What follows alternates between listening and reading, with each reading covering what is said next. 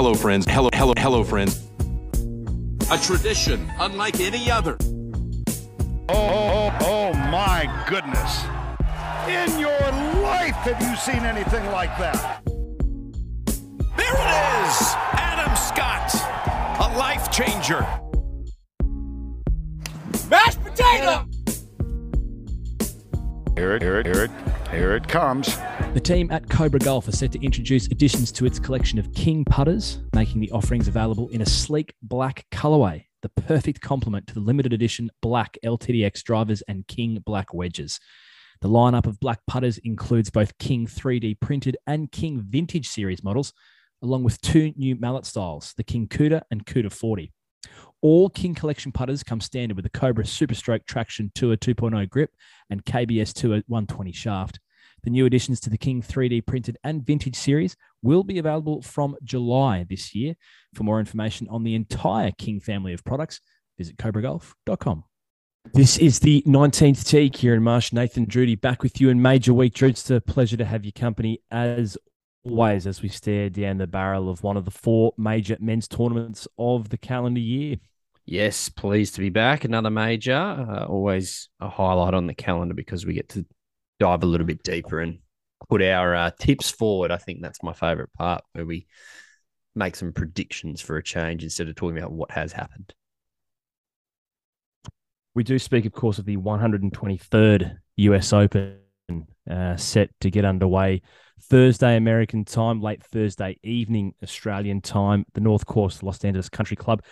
We'll get to that in just a moment, but speaking off air, as they say in the biz, before we hit the record button, we flagged it would be remiss of us not to just briefly mention the episode we did with our good friend Jimmy Emanuel on the news of the merger between the PGA Tour and the Public Investment Fund of Saudi Arabia. Seems like 5 years ago, Drew, at this point in time, because so much has happened in that space in the time since. And we do intend probably next week to maybe just sit down again and do a bit of a where we at type podcast. We do feel it's relevant to wait that amount of time, not only to give one of the four majors its right focus, but also because things are changing literally by the day. So it would almost seem redundant to do something now, given we could be in an entirely new place literally 7 days from now. But just to briefly recap on what we know has happened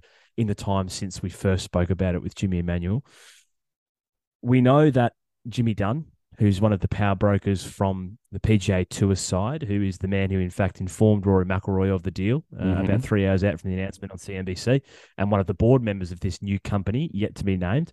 We know Jimmy Dunn went on the record publicly to say that essentially the PGA Tour were in a position of strength, that they struck while the iron was hot, and that they will be the controlling voice in this moving forward. Did his very best to dissuade the notion that the PGA Tour had sold golf to Saudi Arabia. Not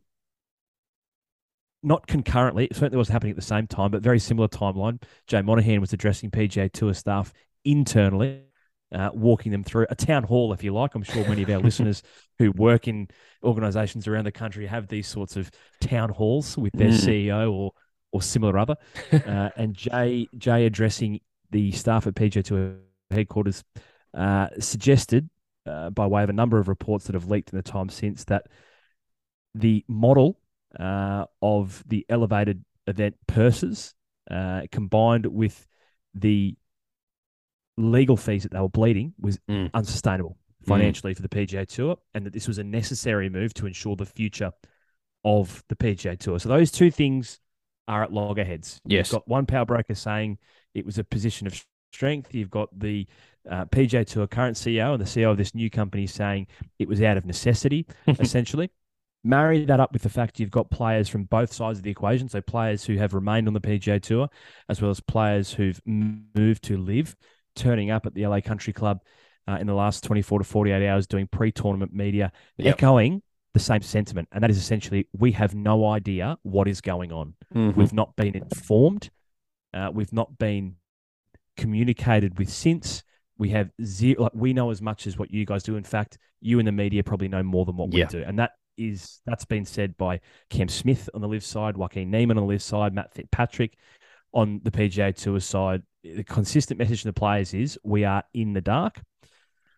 Yes. And then the last little piece I think is worth mentioning is that literally in the last 12 hours, there has been, and we're recording this on Tuesday evening Australian time, there has been a US Senate investigation launched by Senator Richard Blumenthal, who is a Democratic senator from Connecticut, and he has launched a Senate investigation into the legality of this new merger between the parties, which my understanding of Senate inquiries and Senate investigations and the powers that they yield doesn't spell great news for either side, I wouldn't have thought.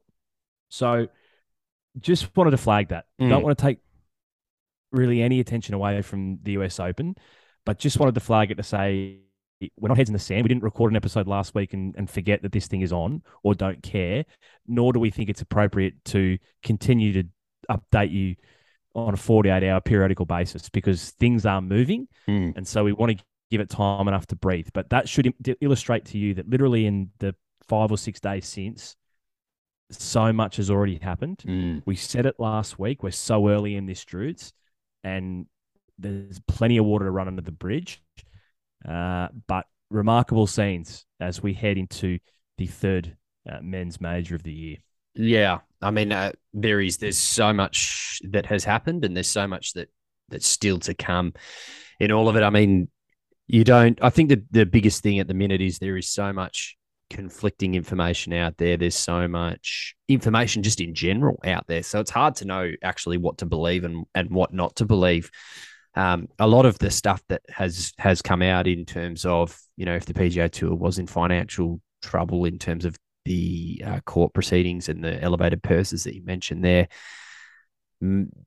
goes in the face of everything that Joe Monahan said for 18 months of, that we are in a very strong financial position. We can do this. We've got the money.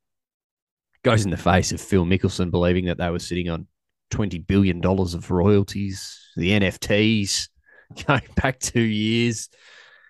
There's just so much conflicting information. And I think, to use your point there, we are so very early in this and it will continue to be a dominating talking point in the golfing world. I know it's crazy that we are in a men's major week and still the most common narrative is around this merger. And I think, that's obviously it's the biggest story, arguably in the history of golf in terms of it's going to shape the next frontier of what men's professional golf looks like. So it's rightfully getting the attention. But in a major week, there's always just a little tinge of sadness that we and the golf media have so much attention on it when really we should be talking about the US Open and what's going to be a fantastic tournament. And hopefully the golf media who drive the narrative will focus on the golf for this week, which would be nice because I can't deal with any more information on my Twitter feed about this because every second tweet is contradictory to the tweet that's just above it. So it's hard to know what to believe, Marshy. So we will revert back to it next week, but I think that's enough for now. Yep. Let's talk shop. Let's talk about what should be our focus for this week, and that is, as I said, the 123rd US Men's Open Championship from the North Course at the LA Country Club. Druids, there's so much to cover this evening, not least of which running through the 7 Australians in the field, not least of which running through our tips, as we generally do, around a preview, not least of which getting your weather report, which I know most people who tune into these major previews, it is the blue ribboned section of the major previews, is the long-range weather forecast. But where I want to start is the course itself, because you and I, as we generally do, had a brief chat before hitting the record button, and I said to you, which you fervently agreed with by a rigorous nodding of your head, I said I'm as excited for this major as I have been probably since Kiawah. And that is down to the quirkiness of the course. So if you take out Augusta, where we play every year, and you accept the fact widely that the Open Championship is my second and potentially your favourite major championship of the year because of the style of golf we get in the United Kingdom, really then my level of engagement revolves around the challenge presented by the course or the host venue for PGA Championships and US Opens. And what we are served this week, in my humble opinion, will present, I think, one of the more memorable championships, at least in the time that we've been recording this podcast, and probably in my time supporting golf. And I say that without a ball being hit in earnest, and I say that purely by taking a look at the North Course of the LA Country Club. Just your immediate thoughts on where we're at in terms of lobbing into 300 acres in Midwest Los Angeles, some of the most prime golfing real estate literally on the planet. Well, I think it's some of the most prime real estate more broadly. I'm sure there's some developer out there that would like to bowl this over and put apartments on it and expand LA even more than what it is already expanded. No, I think you're right. I did have a good look at this course, and it was hard because it kind of leads into the tips as well, that it was hard to kind of get a read on what or who is going to play well here, because there hasn't been a tournament here since World War II times, right? So we're going in blind. Here's what we're doing. But I think when you look back at some of the courses that US Opens have hosted in the past couple of years, the Country Club Brookline was great, and we really enjoyed going there. I think Torrey we obviously see every year anyway because it's on the rota for the PGA Tour. Winged Foot was one that I remember we did a deep dive into and enjoyed that history. And then going back to Pebble, which we've discussed as well, Shinnecock, I think, is one that stands out. So in the last 5 years, there's really only one of those courses that you can go, wow, this is, I don't know a lot about this, but this, you can see that this is going to be a very, very interesting and tough course. And I think LA Country Club can now fit into that category alongside Shinnecock as one that I'm probably looking forward to more than most. There's been some great stuff out on YouTube. As you mentioned, you've probably digested more of it than I have. I've seen bits and pieces and did a bit of research a little while back on LA Country Club. But I think the challenge that it presents some of the players is going to be a lot different to what perhaps normal US Opens present in terms that they may not just be able to step up and bully it. It's going to be fascinating watch to see who can pick it apart the best, because I think that's the person who's going to win it, is the person who's able to strategically stand on a tee box and be dictated to by pin position, and then how do I get my ball in that hole as quickly as possible in some cases and just get the fuck out of there, because that is, par is almost irrelevant in a lot of these things. So the course itself, I mean, I don't want to do an 18-hole run through. I mean, we absolutely could, because there's some amazing holes on there. I think the stretch, for me, I wrote some notes down on this throughout the last little while, knowing that this was coming up. I think that the stretch of 5 through 7 is one that I'm really looking forward to. Big sloping fairways.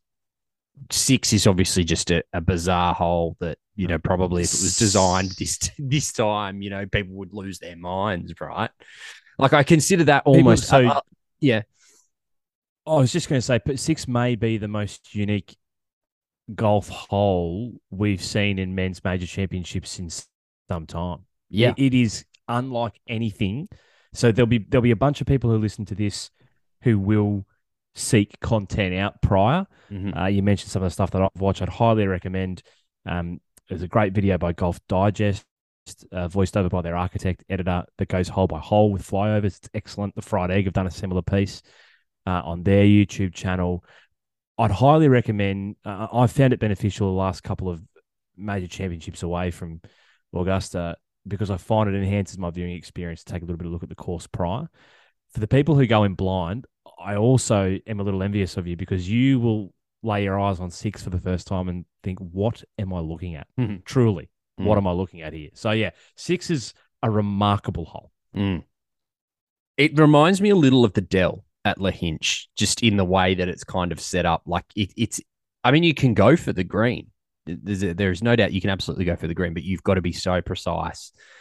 And if it's going to be as firm and fast as what everyone's sort of expecting, then I think you're probably going to have a fairly tough time trying to hold that green. So I think that sort of 5 through 7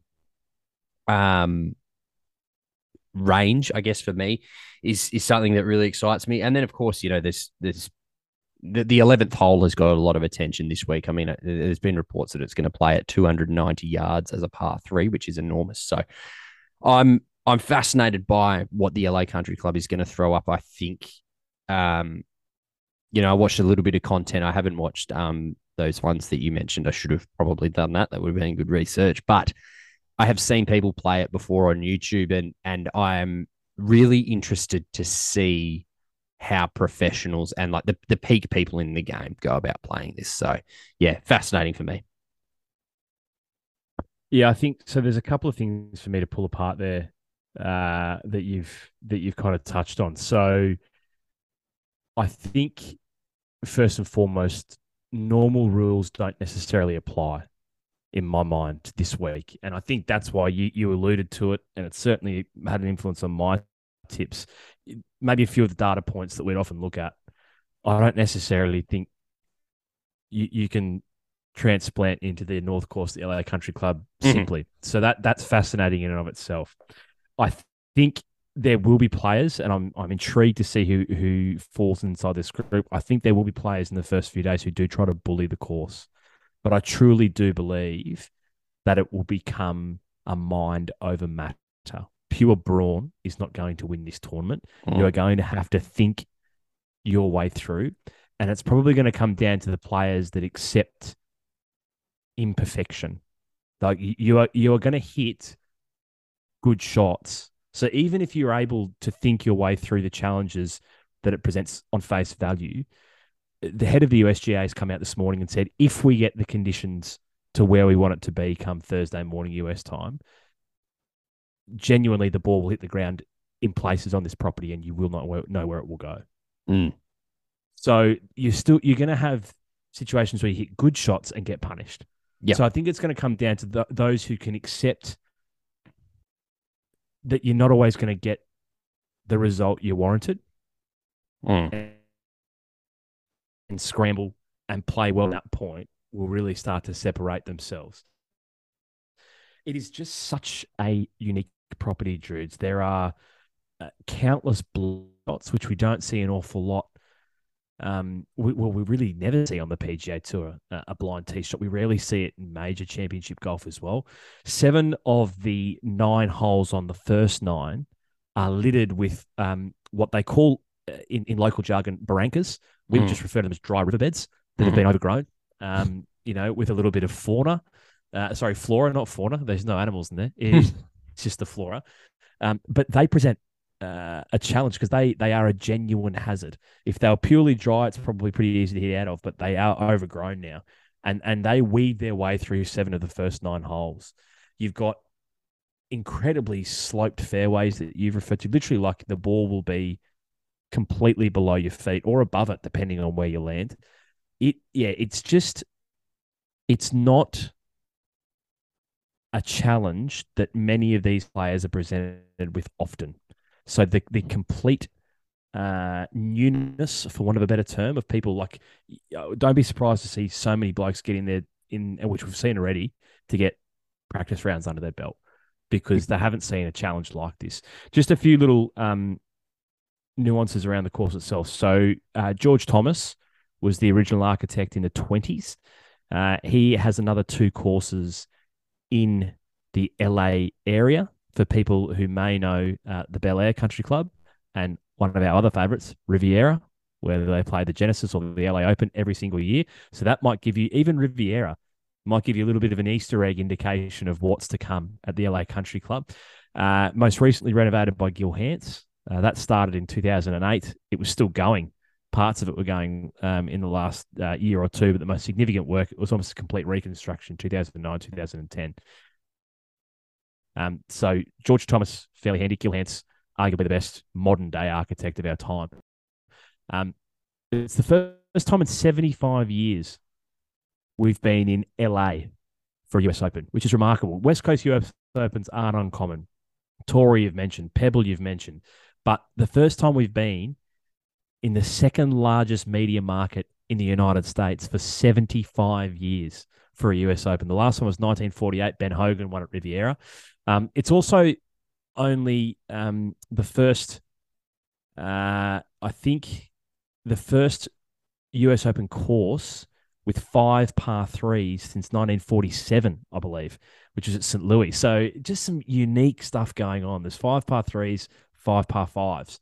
There's just a lot happening that I think if you let yourself, if you can, because it's a tough watch, whether you're staying up late or getting up early, but really immerse yourself in these 4 days of this tournament, because I think it will be highly enjoyable from a viewing experience.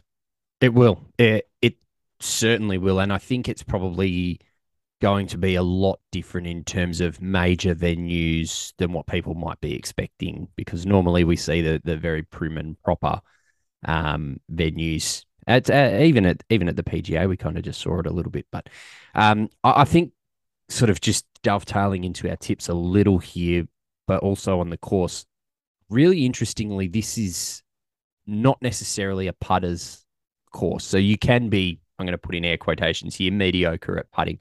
So I was looking today that the average ranking, strokes gained average ranking of winners in the last 4 years, they've been ranked 20th, 2021, which is really interesting because normally your strokes gained putting is a pretty good indication.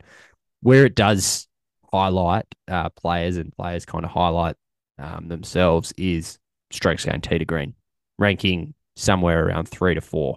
So that narrows the field down very quickly. There's no players that fit all of these, of course, but I think, that's a pretty interesting thing to note, that it's not all about the putting. And once you get to the greens, that players might sort of, the strokes gain differential might not be as wide as what we particularly see in normal majors, but getting the ball to the green, it's going to be fucking hard work.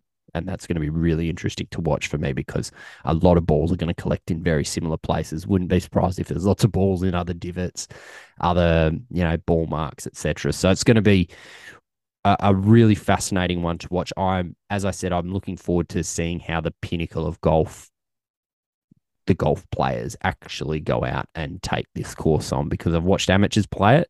We obviously play it very, very differently to how the professionals play it. So, yeah, I'm genuinely excited for this. I think, to your point at the top of the show, this is probably one that I've had circled for a little while, and I'm very, very much looking forward to it.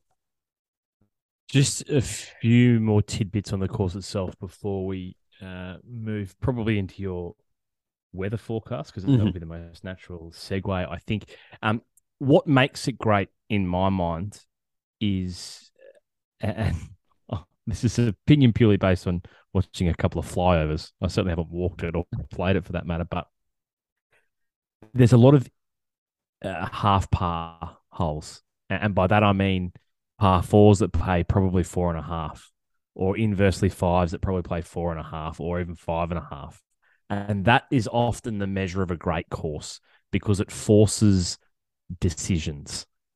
And decisions that aren't often had to be made week in, week out on the PGA Tour.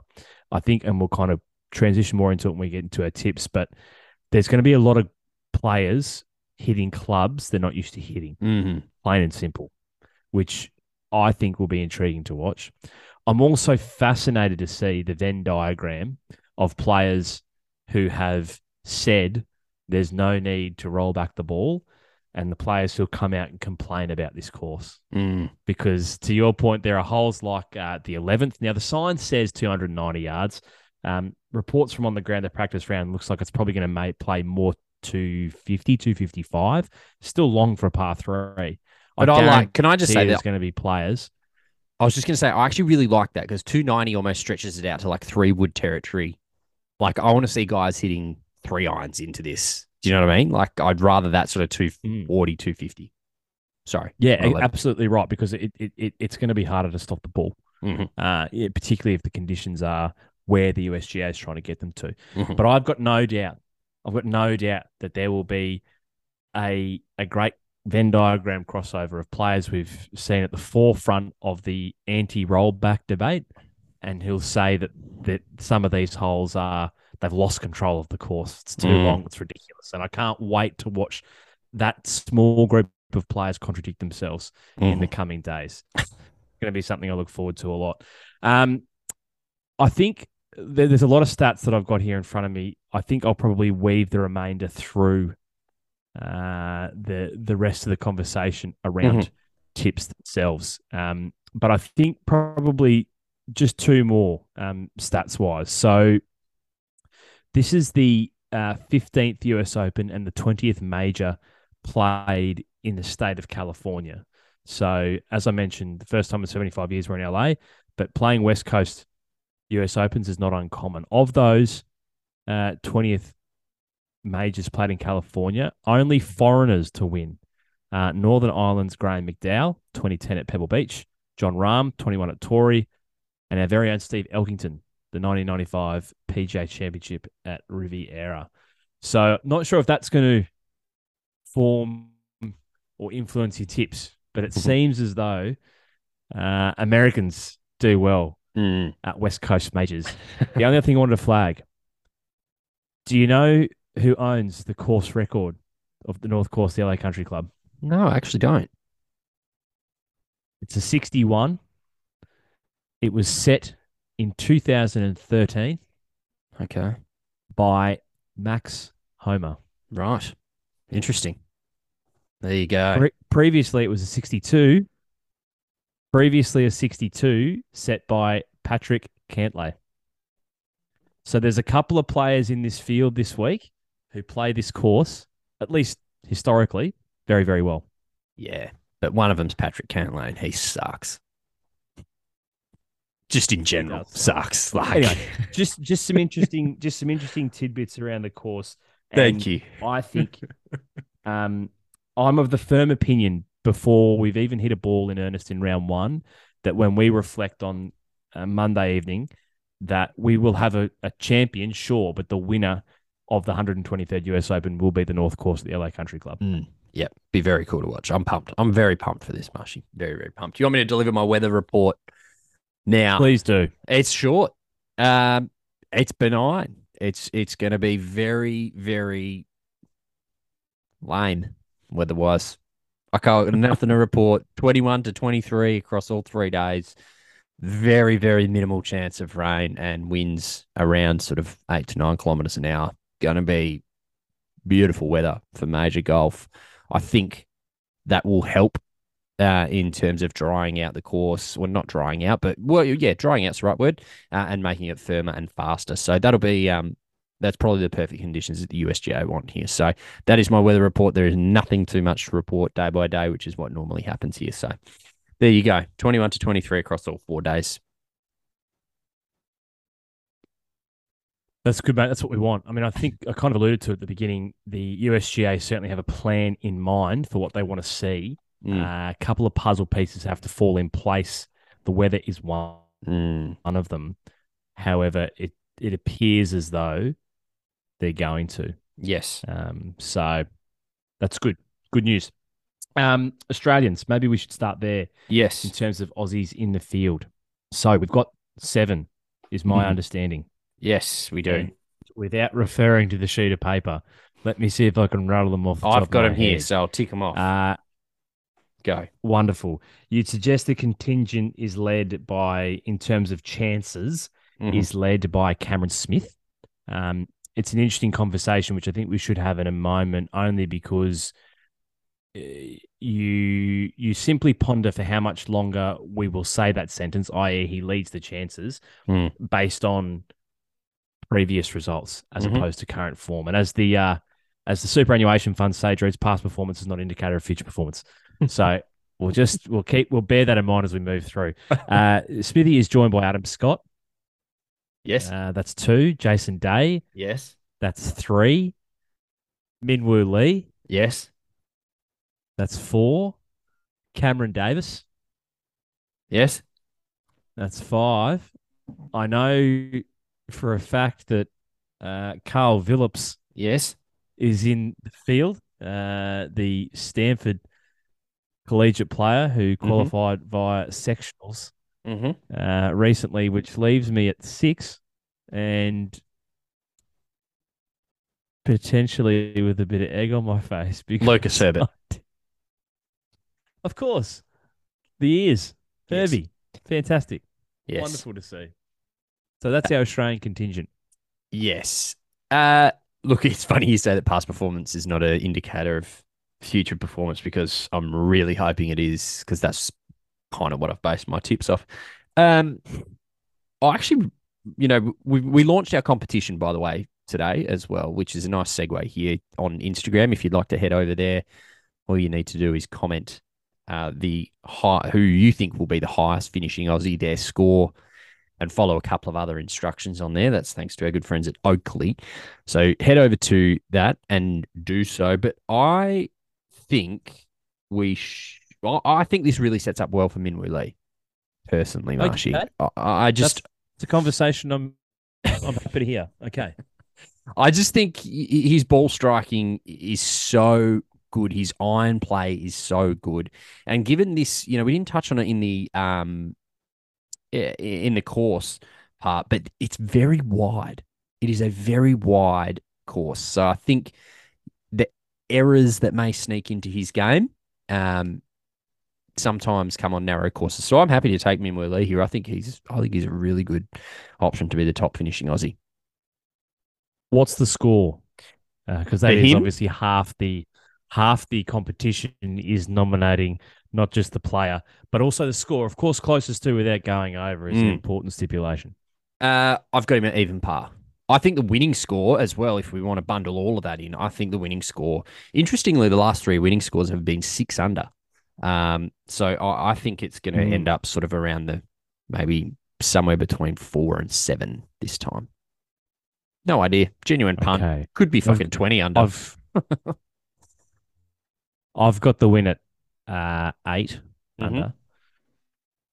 But you're saying Minwoo, the highest finishing Australian at even par. Mm-hmm. So I'm going to say, and I did notice we've had some entries already. We should say, because I'm just conscious of when people may be listening to this. We're recording this Tuesday evening. This will be released most likely Wednesday or Thursday. The competition has been launched Tuesday. So if you haven't already seen it and entered, make sure you do so before we have the first group off the tee, because that's when it becomes null and void. I did see one person, an eager beaver, jump in early and comment my tip for highest finishing Aussie, but I did notice I hadn't actually tagged a friend, which is a critical component. And so therefore, if we do pick the same score, I may in fact just keep the sunglasses because he hasn't tagged someone. But my tip is in fact Cameron Davis.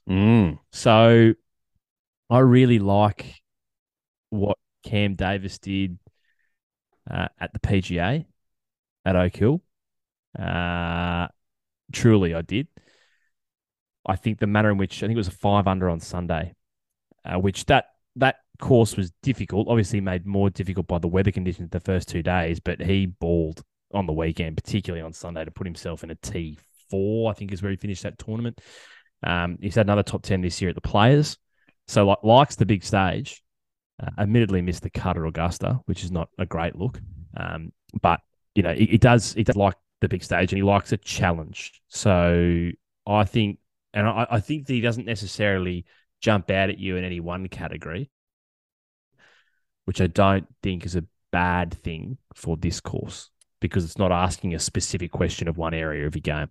So I'm going to say Cam Davis and I'm going to say -1. I like it. So neither of us are saying that the Aussies are getting anywhere near the top of the leaderboard. Yeah, I think that's what we're saying. I think what we're saying is the Australians aren't winning the tournament. Not to say that I don't want them to. I think take it as read. But I just don't necessarily think, like on face value, you would suggest it suits the game we knew of Cameron Smith to play well. The Cameron Smith who won the Open Championship at St Andrews would love this course. I just don't know if that's the golf that Smithy's playing, mainly because I just don't know what golf he's playing at the moment. So I'm happy to be proven wrong, and I'd welcome that. I'd thrive, but I just think when there's so many other players in the world playing unreal golf, and then the ones that we don't see on a week-to-week basis, there's others, namely Brooks Koepka, who've bucked their heads in the first two majors of the year. I just find it hard to invest my emotional like time and emotional dollars into Smithy getting the job done. Outside of that, like J Day obviously has won recently, but I don't necessarily think this is for him. Scotty's probably the one that I think is maybe of most interest to me. I could mount a case for Scotty, particularly in the first 36 holes, being very competitive. So I'd be interested to see if that is if that comes to fruition. But I think for mine, Cam Davis will be the highest finishing Aussie. I do like your Minwoo Lee argument, though. Minwoo has played quite well so far in the majors that he's contested. Would be a big step for him to take, maybe into a top 10, top 5. But yeah, he's got the rounded game. It's whether it's the temperament and the consistency across 72 holes. Agreed. Just briefly, Druids, I just did want to mention, because I stumbled across this from Benny Everill, good friend of this podcast. Benny Everill tweeted early today, Tuesday time, so he's out walking the course, LA Country Club. Colin Swatton, who had previously been on the bag of Jason Day, he'd secured 5 US Open top 10s, including 2 runner-ups with Jason Day. He's carrying the sticks for Carl Phillips. So Aussie Carl, Koala Carl, has engaged the services of what has been a highly successful caddy on Jason Day's bag previously, and Colin Swatton. So that's a nice little touch, and it would be great to see. Obviously, Carl Phillips is certainly making waves at Stanford, as is that Stanford men's team. They've qualified a number of players as amateurs into this field this week, which is probably not unexpected given their proximity on the West Coast. But yeah, I'm excited to see Carl get his chance, and good to see him engage Colin Swatton there as a familiar face, certainly when it comes to US Opens. Tips? Yeah, where do you want to start? I think it's always good to start with who won't win. I think it's always good to balls to the wall. Let's just get it out there. Let's see how brave we've both been willing to be. I'm happy to start, Drews. Please. If you don't mind. So I'm of the firm opinion. So I'm not washy on this. I'm not half pregnant. I'm not 1 foot in, 1 foot out. I'm of the firm opinion that Scotty Scheffler will not win the 2023 US Men's Open, which is ironic, many would think, because he is in fact the betting favourite. Not that means a great deal, because I think in terms of the market, you've got to have one person as the shortest prize player. And at present, you could probably, throw a dart at himself, John Rahm, or Brooks Koepka. Brooks, of course, winning the most recent men's major, John Rahm having previously won a West Coast US Open. So, I think, it could be any of the three. Scotty happens to be on top, which just suits my narrative better. But I don't believe he'll win. And I'll tell you why. I think 2 reasons. What I flagged earlier, in the sense that traditional data points, I don't think translate well to the LA Country Club. So there's no doubt that from a tee to green perspective, he is miles ahead of any other player at present. In fact, I stumbled across a stat from, I was about to call him my good friend. I think we would be if we met. He just doesn't know it. That's Kyle Porter. He's one of the best follows on golf Twitter, in my humble opinion. Top 10 players tee to green over the last 30 rounds. A minimum of 10 they would have had to have played to be measured. There's names in there like Pat Cantlay. He's second 2.2 strokes gained. Xander 2.1. John Rahm 2 flat. Rory 1.9. Hovland 1.9. Morikawa 1.8. Finau 1.7. Woodland 1.6. Russell Henley is a surprise inclusion in the top 10 there of strokes gained tee to green in their last 30 rounds at 1.5. But a clear leader. In fact, he's 1.2 strokes clear a second, let alone the remainder of the field. Scotty Scheffler is 3.4 strokes gained tee to green in his last 30 rounds heading into the US Open, which you'd say, you're mad, Marshy. What are you doing? Are you insane? Well, as I've previously stated, Scotty's going to have to hit shots here. Like, this isn't a course that he finds week in, week out. It's not the cookie cutter PGA Tour bomb and gouge. He's going to have to hit shots here he doesn't usually have to hit. And he's going to have to approach the green in a manner he doesn't usually approach the green. It's going to be above his feet. It's going to be below his feet. It's going to be, it might overrun the green into not rough with the wedge, but in fact, there's runoff areas with quite short grass. It's going to ask difficult questions to chip back from.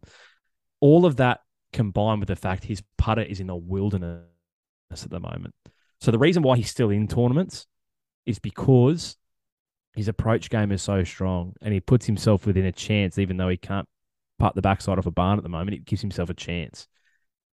Given the unique nature of this course, and yes, you mentioned putting isn't necessarily the most important part, but there's some funky green complexes in this joint as well. Like, if you get yourself into bad positions on the green, you could find yourself in a lot of trouble real early in this tournament. So I just think his putter's too far away in this tournament. If it was a regular course measured by regular standards, he'd be well within his rights to be a chance. But I just think the questions he's going to be asked from the fairway, combined with the lack of confidence with the flat stick at the moment, I do not think Scotty Scheffler is in a position to win this tournament. All fair, all very fair, and very short as well at 750. If you ask me personally, I think that's far too short. Thanks. I think I don't want to get ahead of any tips here, but you mentioned John Rahm there. I'll give it away now that Rahm doesn't feature in any of my tips, but I'm just very wary of John Rahm. I'm just really wary of John Rahm. I think you should be. Because he's very good at creating shots. So I'm just very wary. Okay, my won't win. Rory McIlroy. Just too much going on. Just too much going on. As much as I'd love to see it, and I think potentially statistically could mount some of probably a decent case for it. I just think there might be too much going on with Rory, particularly, the role that he's having to play at the minute. Where I do think this course can suit Rory is his ability to shape and create shots. He's very inventive in the way that he plays, so that might suit him well. So I'm going to have Rory to not win at $13. I would argue again that I could have taken Patrick Cantlay at 17, who is on the fourth line of betting, and that's a very easy one for me. So, yeah, I'll have Rory here. I know that there's a lot of people who are saying that this whole situation might actually suit him and free him up a little bit, but yeah, I'm just think that it might be too much at this point in time. So, Rory for me. Was going to be my question. You're not of the opinion that the events of the last week in some respects are liberating, and that he may in fact feel freed, or worse still, a little bit of fuck you, a little bit of, I'm going to go and win this despite all of what's happened. Let me just lay something on you. Lowest scoring averages in men's majors since the start of 2020, a minimum of 30 rounds. Scotty Scheffler at 69.93 after 46 rounds. John Rahm 70.38 after 52 rounds. Rory McIlroy 70.44 after 48 rounds. So Rory, the second most amount of rounds played in majors since the start of 2020. He's the third best scoring average, but the gap between he and the best in Scheffler is literally 0.5 of a stroke. Yeah, and as I say, I think statistically this could potentially... Well, it sounds like it does line up really well for him, but I'm just think that perhaps everything that's going on. And I know it's liberating in a way, but he's still the spokesperson for the players, right? At the minute, he's still the one out there fighting the bullets. His press conference was hugely tuned into last week, and I can guarantee that any media that he does this week, there's going to be questions about the merger and stuff that's going on when all he wants to do is go out and play. There was an article today that said that him and Justin Rose said, we're not chatting on the course in our practice round. They just went out and played and said, we'll chat after. So, yeah, I'm happy to take Rory at 13. I mean, I'd love to see him win it, but I'll take Rory at 13. I'll hand back to you. We normally go will win, but go want to win here. Give me who you're rooting for. Yeah. This was difficult in the sense that I kind of found if I put Scotty Scheffler to one side as won't win, I kind of found, and obviously my roughie at the other end of the spectrum, because I don't believe they're winning, but I think they're good value.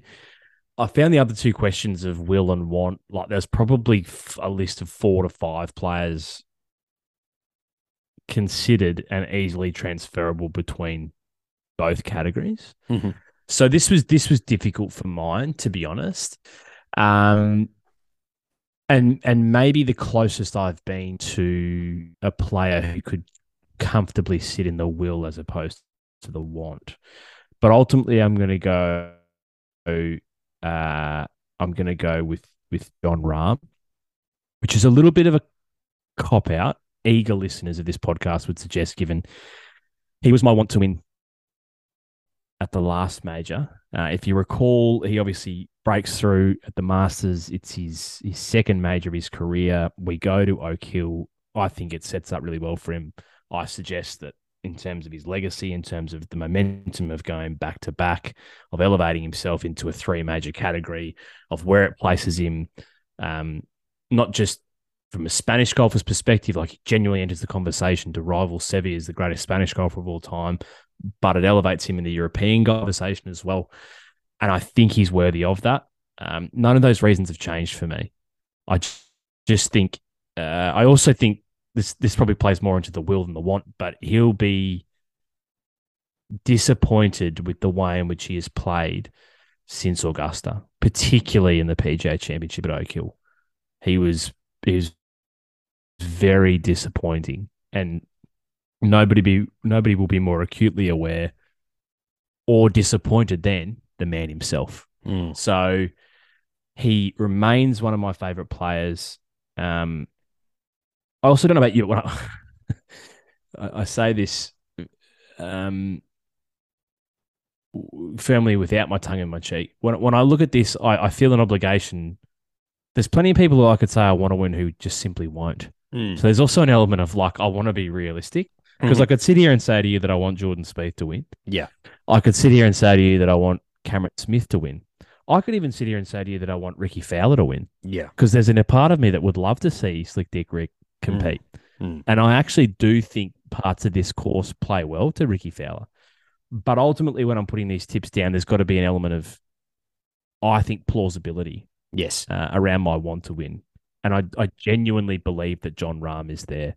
For the reasons that I outlined before in the scoring average, he's got second best behind Scotty Scheffler scoring average of men's majors since the beginning of 2020. He's also, of all players, the longest current streak of making the cut in major championships, having made 15 in a row.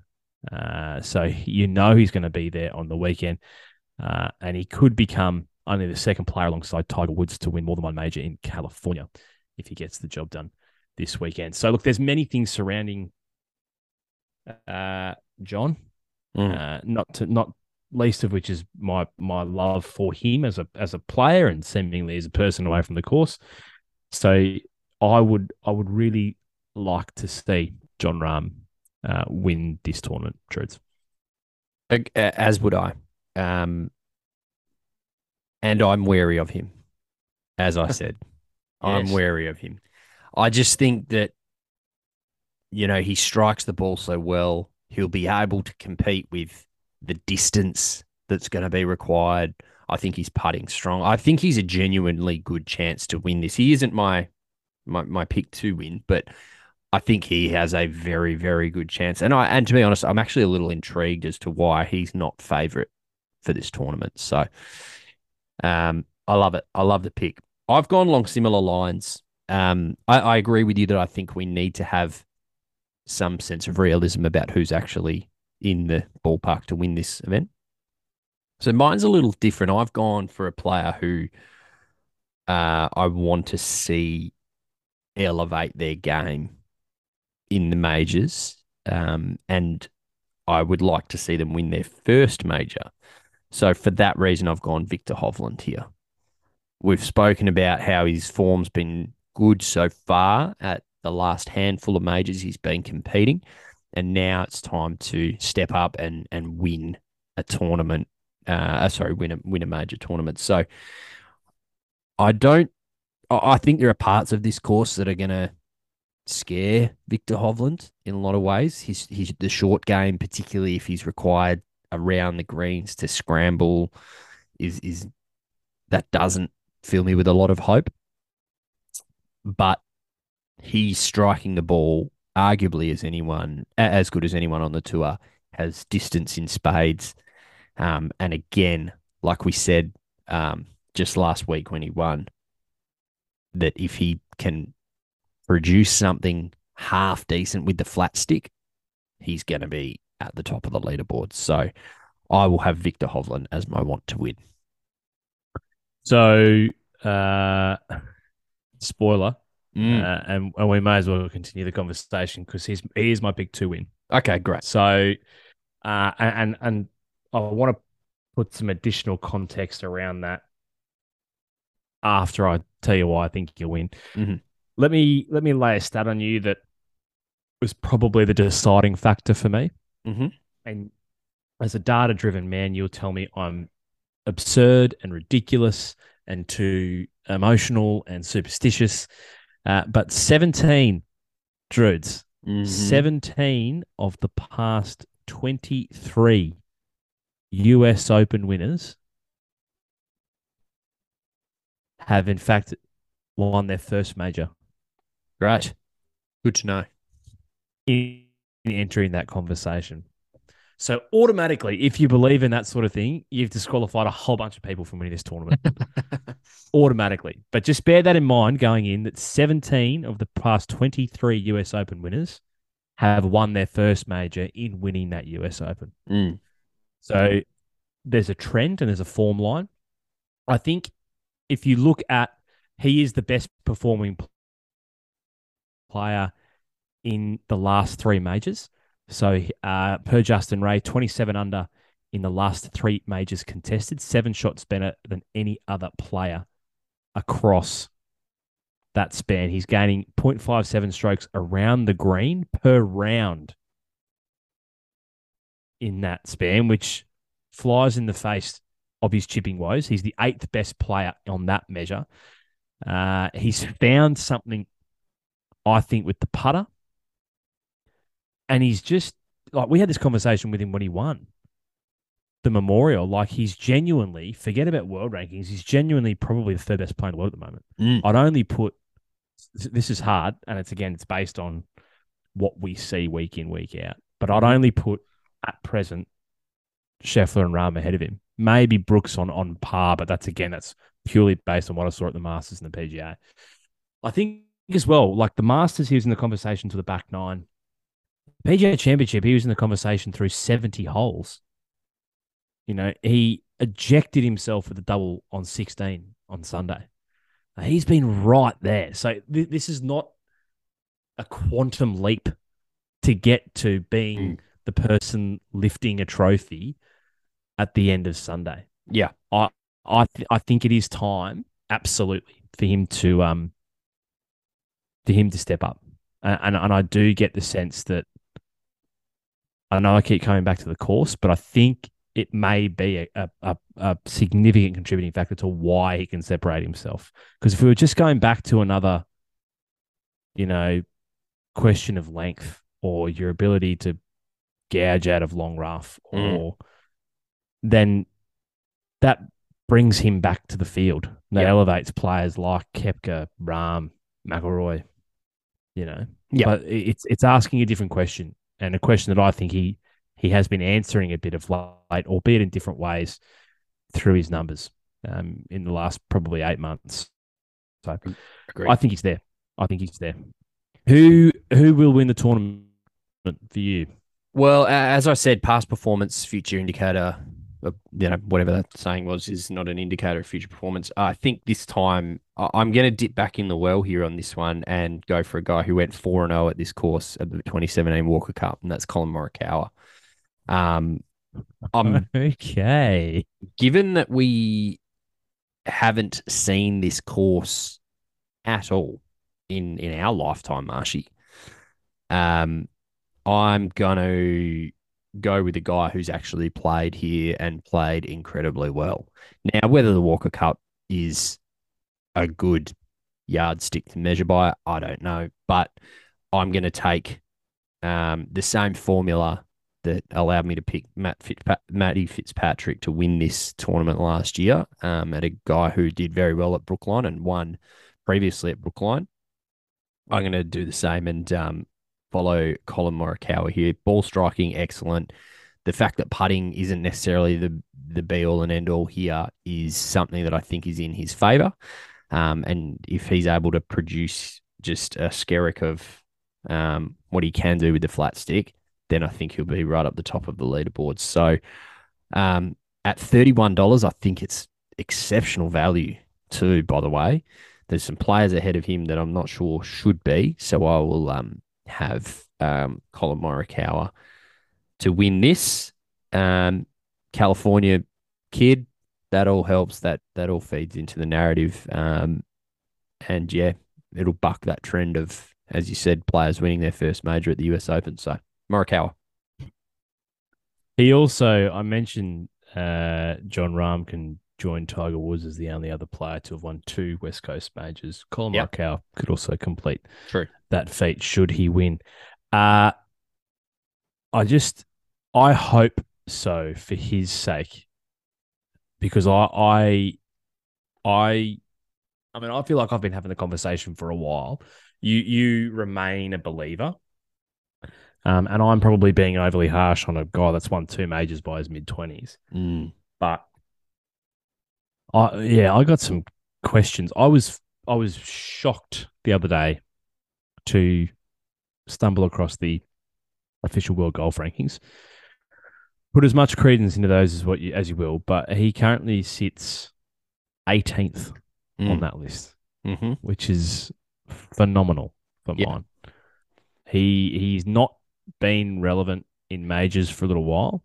It's not really been relevant week in, week out on the PGA Tour for a little while. So, yeah, I hope so, because the game's more entertaining when he's striking the ball at his best. But, yeah, I think I put him on a little bit of a watch a while ago, and I've not necessarily seen anything that would make me think otherwise. So we'll see. I think your rationale is sound because of the fact that this is a rarely played course for a lot of these guys in the field. So it's sound rationale. It did lead you to last year's champion.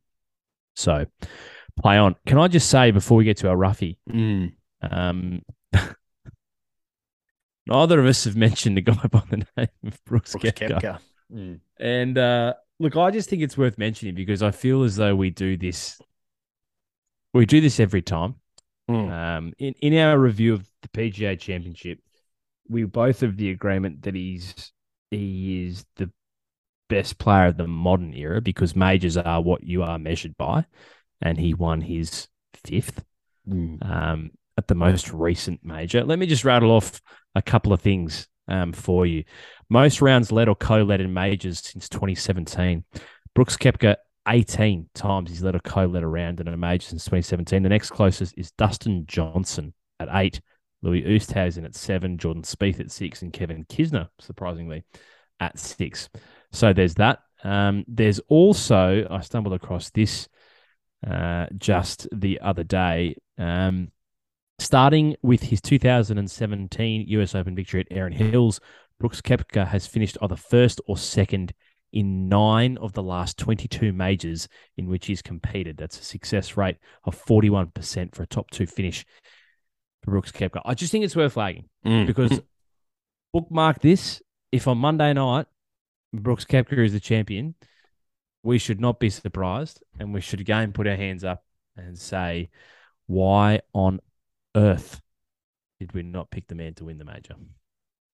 Yep, I totally agree. I mean, we said that we wouldn't ignore him again, but I think to win 2 in the 1 year is very, very difficult. It wouldn't surprise me. It certainly wouldn't surprise me if he did win.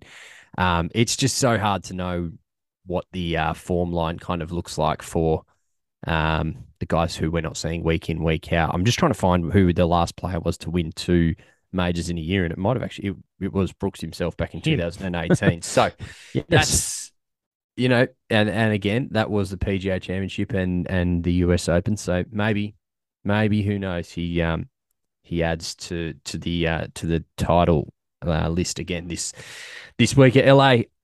I don't know though. We would look awfully stupid if we didn't mention him. So I'm glad you brought that up. Who's your roughie? So I just want a few honourable mentions. Okay. Before I get to my actual roughie at either end of the spectrum. I think in terms of the too long spectrum, it'd be remiss of me not to mention the gentleman who I believe will be the highest finishing Australian, Cameron Davis, is currently paying $151. So in terms of make the cut or even a top 20, thanks very much for coming. And then in terms of probably too short, but just some players I think we should mention. So Max Homer's at $29. Max Homer, as I said, owns the course record, the North Course, the LA Country Club, is 61. He shot back in 2013. There's also a stat that I stumbled across the other day. From 6 PGA Tour events in California, the most top 10 finishes since the start of 2021-2022, Max Homer leads the way with 5 top 10 finishes, ahead of Rahm with 4, Cantlay, Jason Day, and Matt McNeely, Will Zalatoris, Sahith Theegala with 3, as well as Colin Morikawa with 3. Loves playing at home. Absolutely loves. He's won a Genesis or LA Open on one of George Thomas's other courses in Riviera. There's just a couple of things there for the homegrown lad. Obviously, he's way too short for a roughie at 29, but I think he's worth consideration. Also at 29, Tyrrell Hatton. Yes. Bloke's playing out of his skin at present. Genuinely out of his skin. Anytime you can sit alone with Jon Rahm in a stat is worth celebrating. And I stumbled across that the other day. Players ranked in the top 20 this season on PGA Tour in strokes gained off the tee, approach, and putting. There's only 2, Jon Rahm and Tyrrell Hatton. So put that in your black book. I also think the defending champion, no one's given that bloke a lick of attention at $31, but this is a course that sets up well for Matt Fitzpatrick. And the only other honourable mention I want to make is Tommy Fleetwood at 34, coming off a playoff loss at the Canadian Open. And again, a course that I think from a major perspective brings Tommy, or at least I shouldn't say brings Tommy back to the field, brings the field back to Tommy. So I think he's, maybe worth a little bit of investment at 34. None of those are my roughie. Okay. My roughie is a gentleman I just mentioned in a stat before, which is poor setup work for me. Sure. But he's currently paying $96. And that is Sahith Theegala. Okay. So I like Sahith. A couple of top 10s, as I mentioned, in Californian PGA Tour events. 3, in fact, in his last 6 starts there across 2021, 2022. Good all-round player. Power, control, accuracy. I think it'll be a matter of whether or not the putter's there. But I think this is the type of setup that suits him to the ground, to be honest, to stand up and perform in a major. He's not super long, doesn't have to be here.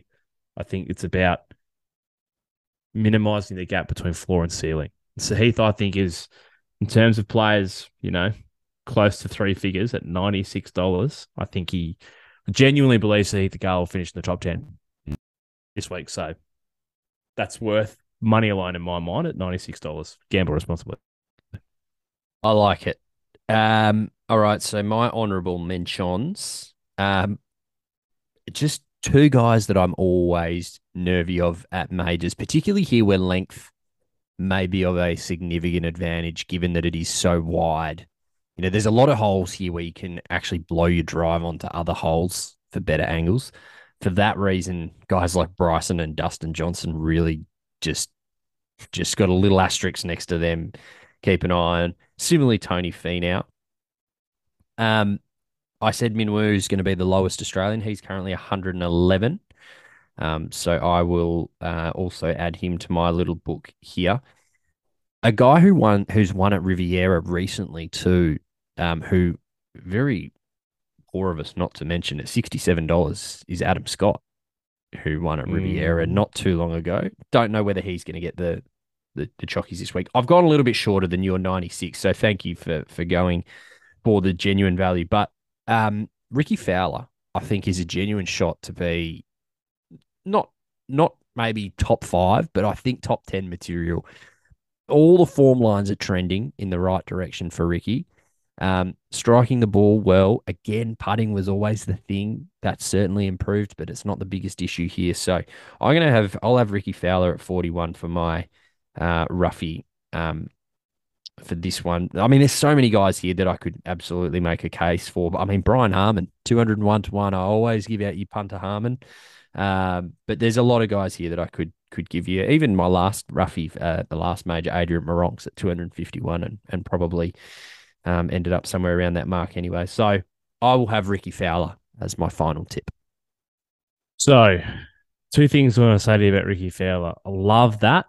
Well, three things. I love that because I love Rick. I love that because he was, if you remember, in fact, my roughie for the PGA Championship. So consecutive majors, he's been nominated as a roughie out of the 19th Tee podcast. And I love that just because of the form he's in. So Ricky Fowler finished in the top 10 in all 4 major championships in 2014. Since 1970, he's the only player to have done that in a season and not won a major championship at any point in his career. It's a weird thing to tell me, Marshy. Why would you tell me that? I tell you that because where he's at now, in my mind, is as good as he's been playing since that portion of his career. So 2014, that's really probably peak Rick, and he's top 10 in all 4 major championships that year. The reason why, I believe, not just anecdotally, not just the eye test, not just watching it, have listened to a few of these numbers. This is comparatively 2022 to 2023. Strokes gained approach, he was 150th. He's 7th this year. Strokes gained putting, he was 161st. He's 49th. Greens in reg, 186th. He's 31st. Scoring average, 111th. He's 10th. Birdie average, 162nd. He's 15th. Strokes gained tee to green, he was 101st last year. He's 12th so far this year. The game is there, Drodes. It is absolutely there. So yeah. I love that. It's not $96, but it's not nothing either. That's exactly right. It's exactly right. Be a popular win. Briefly, to finish off, I think it'd be worthwhile flagging a couple of groupings through the first 2 days. This is actually not something we ever really do, but I kind of looked at it today as like, why? I think this is just a good thing for people to be aware of going into the tournament. This is objective because everyone has their different favourite players, but for mine, some groupings that stand out. Shane Lowry, Justin Thomas, Tommy Fleetwood. That will be an interesting grouping for mine. Scotty gets Gary Woodland, previous champion, and Corey Connors, President's Cup teammate. Not much to talk about there because Corey didn't really contribute. Colin Morikawa, Max Homa, Scotty Scheffler will be a good group. Going down the list, Cameron Smith gets the defending champion Matt Fitzpatrick, and Sam Bennett, of course, the amateur who played incredibly well, the high finishing amateur, at Augusta National earlier this year. Brooks Koepka, Hideki Matsuyama, Rory McIlroy is a great group. Drewster, I'm just scrolling down now. There was one or two others that I had picked out. Phil Mickelson is playing alongside Podrick Harrington and Keegan Bradley. Tony Finau, Jordan Spieth, Patrick Cantlay. Not sure what Tony Finau and Jordan have done to deserve that. It'll be a 5.5 hour round. Minwoo Lee gets Davis Thompson and Justin Sa.